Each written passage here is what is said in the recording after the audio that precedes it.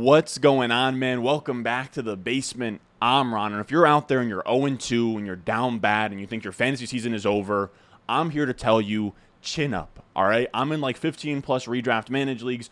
Math just works out in a way where some of them I am 0-2.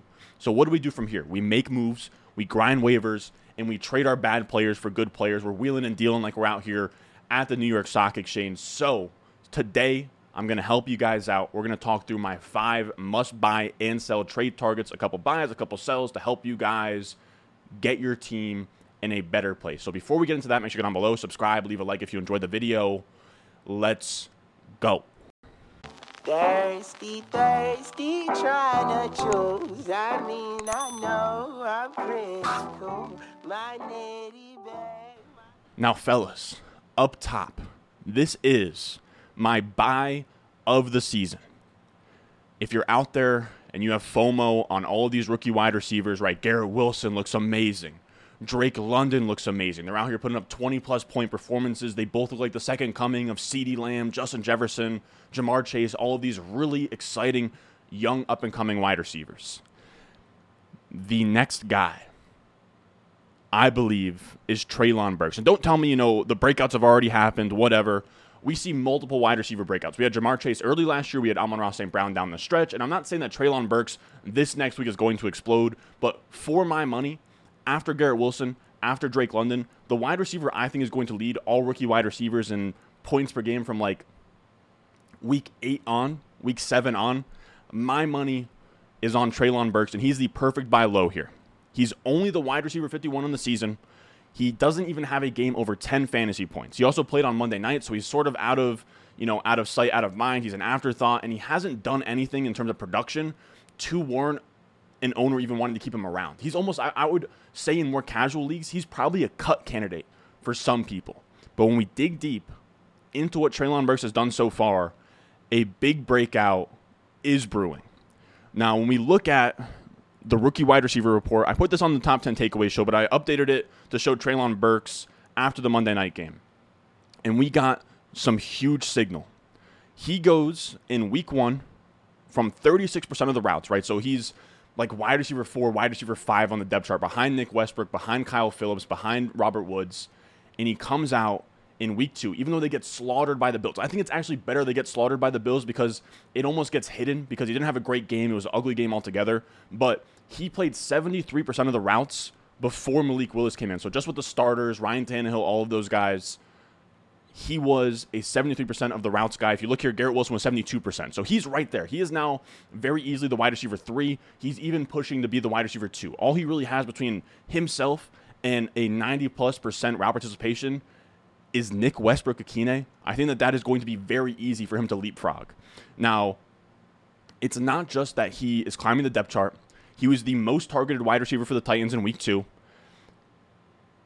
And his per route efficiency looks amazing. He joins Garrett Wilson and Drake London as the only wide receivers above 10 targets in the 30% target per out run, 2+ yards per out run, 75+ PFF grade club. On a per route basis, Burks looked like he belongs with the Londons, with the Wilsons. He just needs more playing time in a better game script than what was on Monday night. Now, let's also not forget, per route efficiency looks amazing. He's climbing the depth chart. But Garrett Wilson and Drake London, they were top 10 picks in the NFL draft. Those are special prospects. Treylon Burks, he's not the same guy. Well, I would counter that.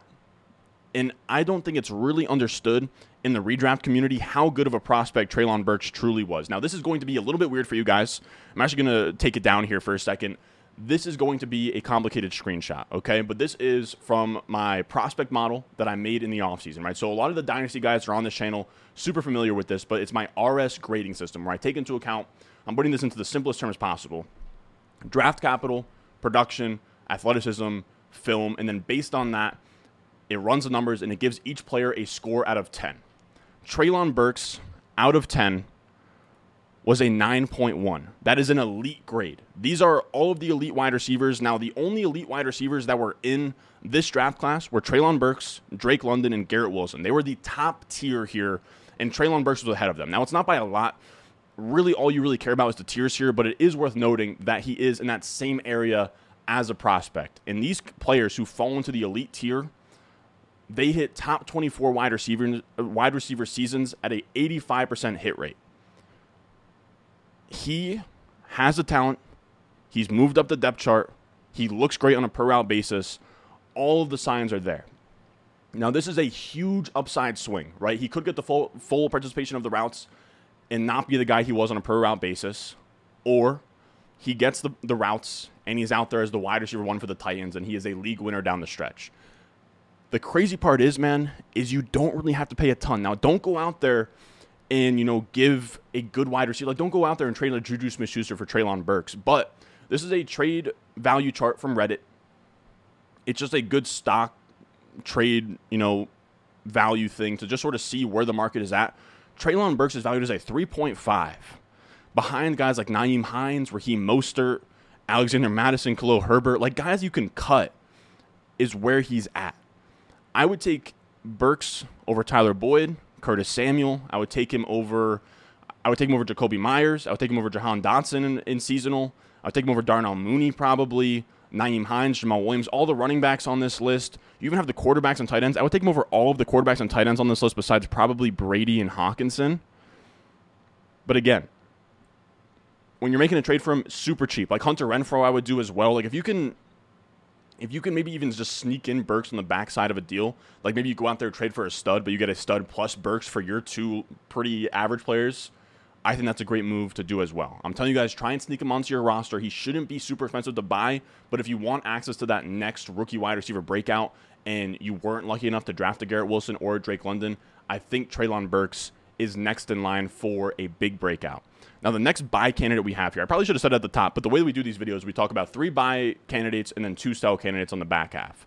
And our second buy candidate here is Dalvin Cook. And it's weird because I wasn't super high on Dalvin Cook. I wasn't super low either, but he was a guy who went around like 107, 108 in drafts. He was my 111, and that doesn't sound like a big gap, but it means I didn't really end up with him anywhere. I'm underweight on Dalvin Cook across the board, but I think he's a great running back buy right now. If you need a running back or you want to swap, like a shitty hero RB like a Najee Harris for a better one, and you just kind of make up the difference with a bench player, I think that's a good move to make.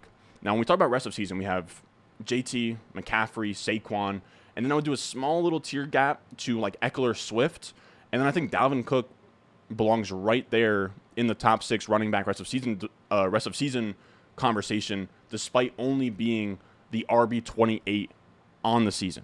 Now, because he's the RB28, if you got that production from your first round pick running back, you're probably down bad. But the underlying usage is strong, and that's truly what wins out here. We have a huge sample of Dalvin Cook being a good fantasy running back, being a good running back in the NFL, and his usage is really strong. This is a great tweet from Jacob Gibbs. He's been somebody that I was put onto. I believe that he worked with Ben Gretch at CBS. I'm not sure yet. I could be completely screwing that up, but he's been like a new great Twitter follow for me where he tweets out all these route involvement threads and tweets and all that. It's really good info. And an elite route participation is like 60% plus, right? When we look here, we have Eckler at 62%, we have Aaron Jones at 62%, McCaffrey 67%. So Dalvin Cook at 81%. Now, this is just the first half of the Monday night game, but it was a blowout. They started rotating in Madison. He was at 81%. He was at 79% in week 1. He's not an elite target earner. Like, he's never going to earn the targets that an Aaron Jones or an Eckler can, but just being out there on that many routes gives him a huge lift where he's never heavily been featured in the receiving game, and it's not going to start, but he's at least going to be a guy that's going to challenge for like 60-plus targets at this point. He saw 6 targets on Monday, only 6 carries, but that was in an ugly loss on primetime, on the road. You have to imagine they want to get Dalvin Cook more involved moving forward. So I think that there's going to be days here of like 15-plus carries, 5-plus targets on an offense that's going to move the ball here, where Jefferson looked amazing in week 1. Kirk Cousins looked amazing in week 1. I still am super bullish on the Kevin O'Connell offense. I think better days are ahead here. If you could do like a 2-for-1 of an RB, like let's say like you could do Najee Harris and Nick Chubb or Nick Chubb, and then add like Christian Kirk or James Robinson for Dalvin Cook, I would do that all day long. So if I could do like Najee Kirk for Dalvin Cook, I think I would. If I could do Chubb Kirk for Dalvin Cook, I probably would. Anything like that. If you could just take guys who have been really good as of recently, plus a mid, like a really back-end RB1, like a Chubb, like a Najee, I think I would be trying to make moves like that. Then our last buy candidate for today, CeeDee Lamb. And this one's actually really exciting, man. I will say it's an absolute shame that Dak Prescott got hurt, because I do think that those of you guys who drafted CeeDee, I'll admit I didn't draft a lot of CeeDee. I have him on one managed team. I think I'm just below market in best ball. Probably like the on market would be 8.3%. I'm probably somewhere in like the 7% range. He was going very high, like 1-2 turn. I liked him more as a mid-second. But if you drafted CeeDee Lamb, you got a bad beat, man. We needed to see two things from CeeDee Lamb this year.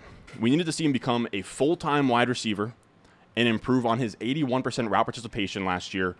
Elite wide receivers are in like the 99% plus. You have to be on the field in all situations so you can get those targets. We also needed him to get an alpha target share, where he only had a 20.4% target share last year. That needs to come up. Now, through 2 weeks with CeeDee Lamb, he's done it. When we look here, he has gotten his routes from 81% to 98%. Now, by the way, this chart is from Dwayne McFarland over on PFF. He does amazing work. But CeeDee Lamb is there. He has taken his routes from 81% to 98%. He has taken his target share from 20% to 29% through 2 weeks.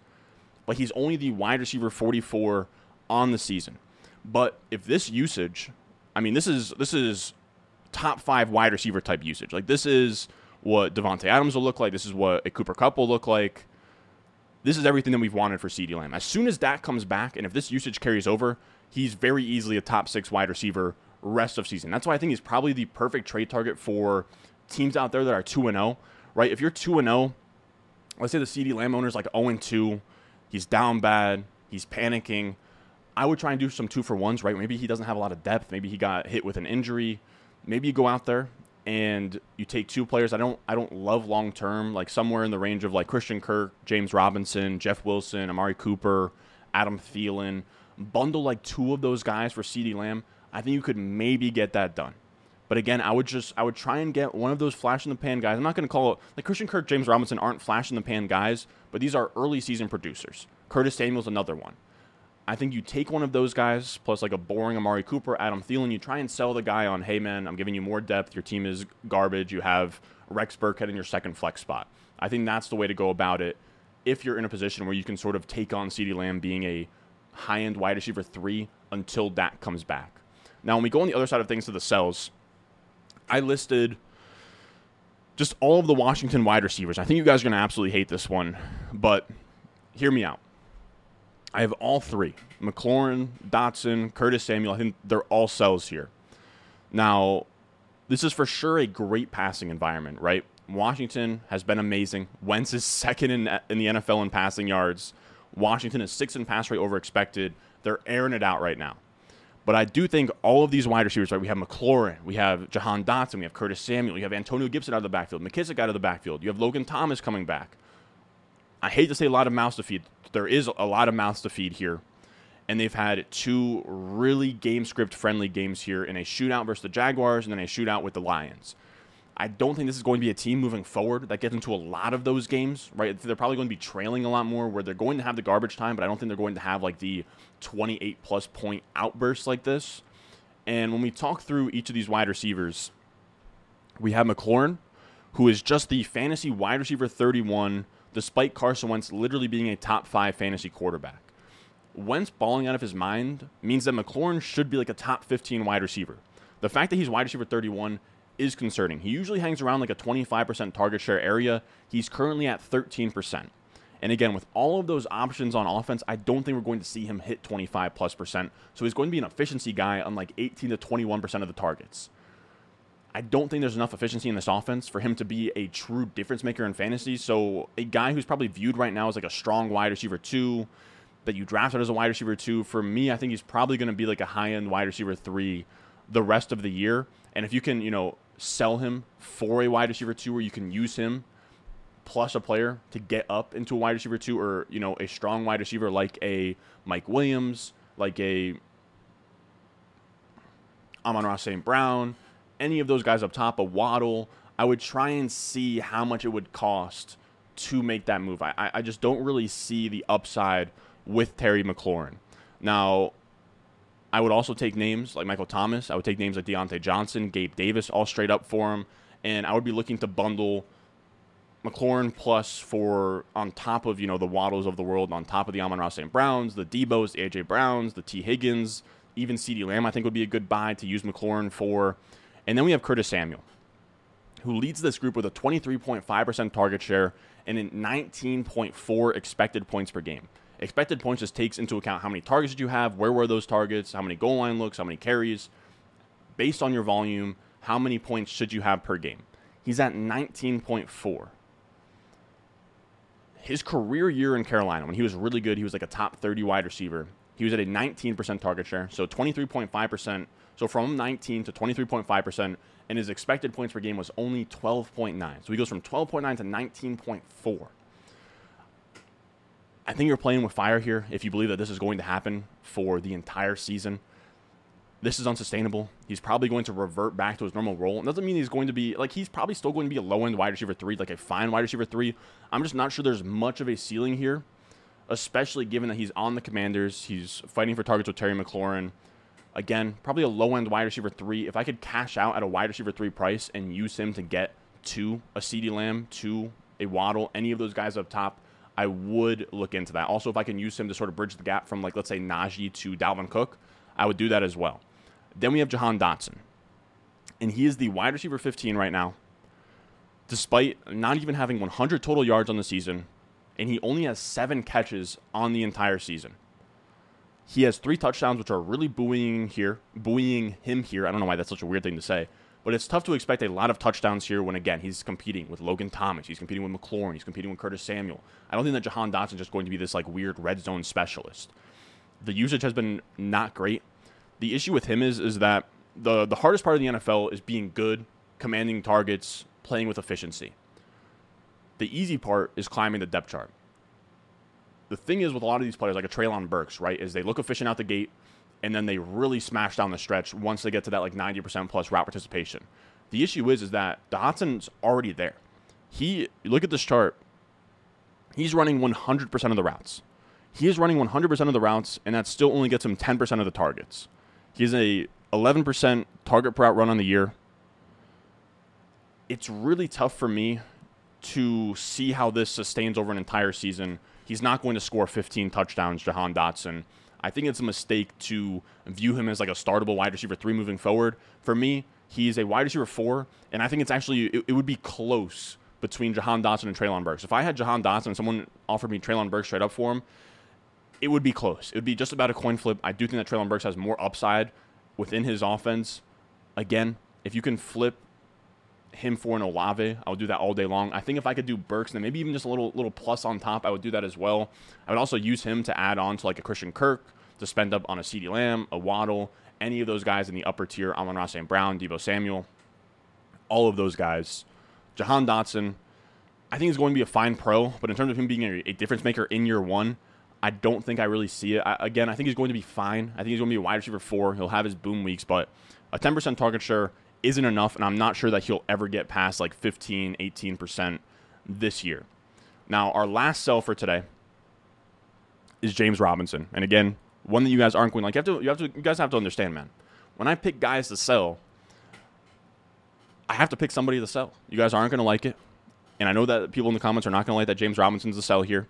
But he is the RB6 after a game in which he had 23 carries. He is going to be a hot commodity on the trade market. People are going to view him as a firm, locked-in RB2.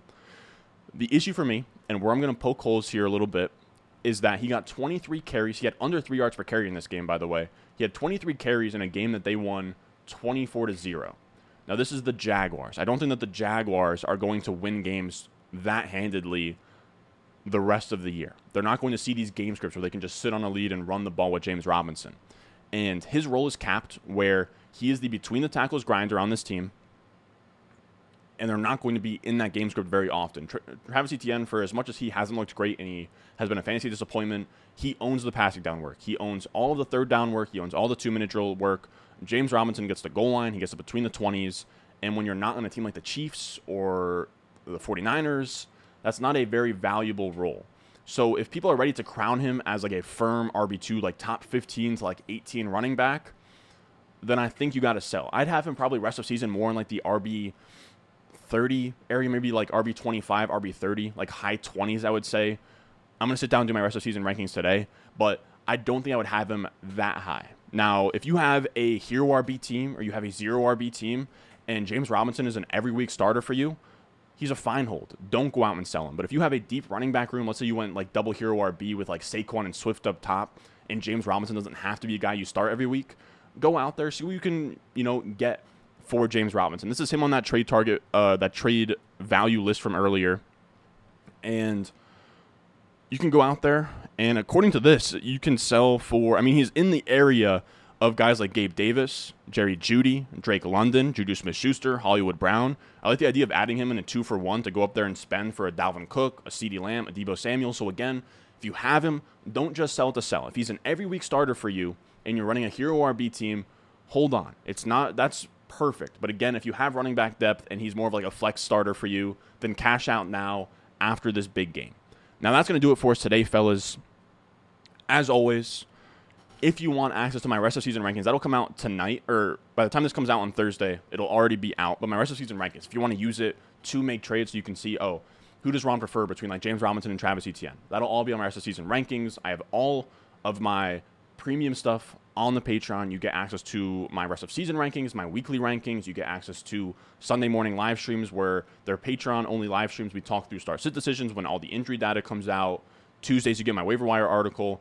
All of that good stuff can be found on the Patreon, patreon.com/Ron Stewart. Now, if you made it this far, I appreciate you. We're going to come out with our wide receiver matchup video tomorrow. Let me know how you guys like this new schedule where we go running back matchups on Wednesday, trade targets Thursday, wide receiver matchups on Friday. I do like having a little bit of a day a buffer. Those matchup videos are really tough to write. They're like 12 pages of notes for, example, this video that I wrote here is like 4 or 5 pages of notes. So it's a lot.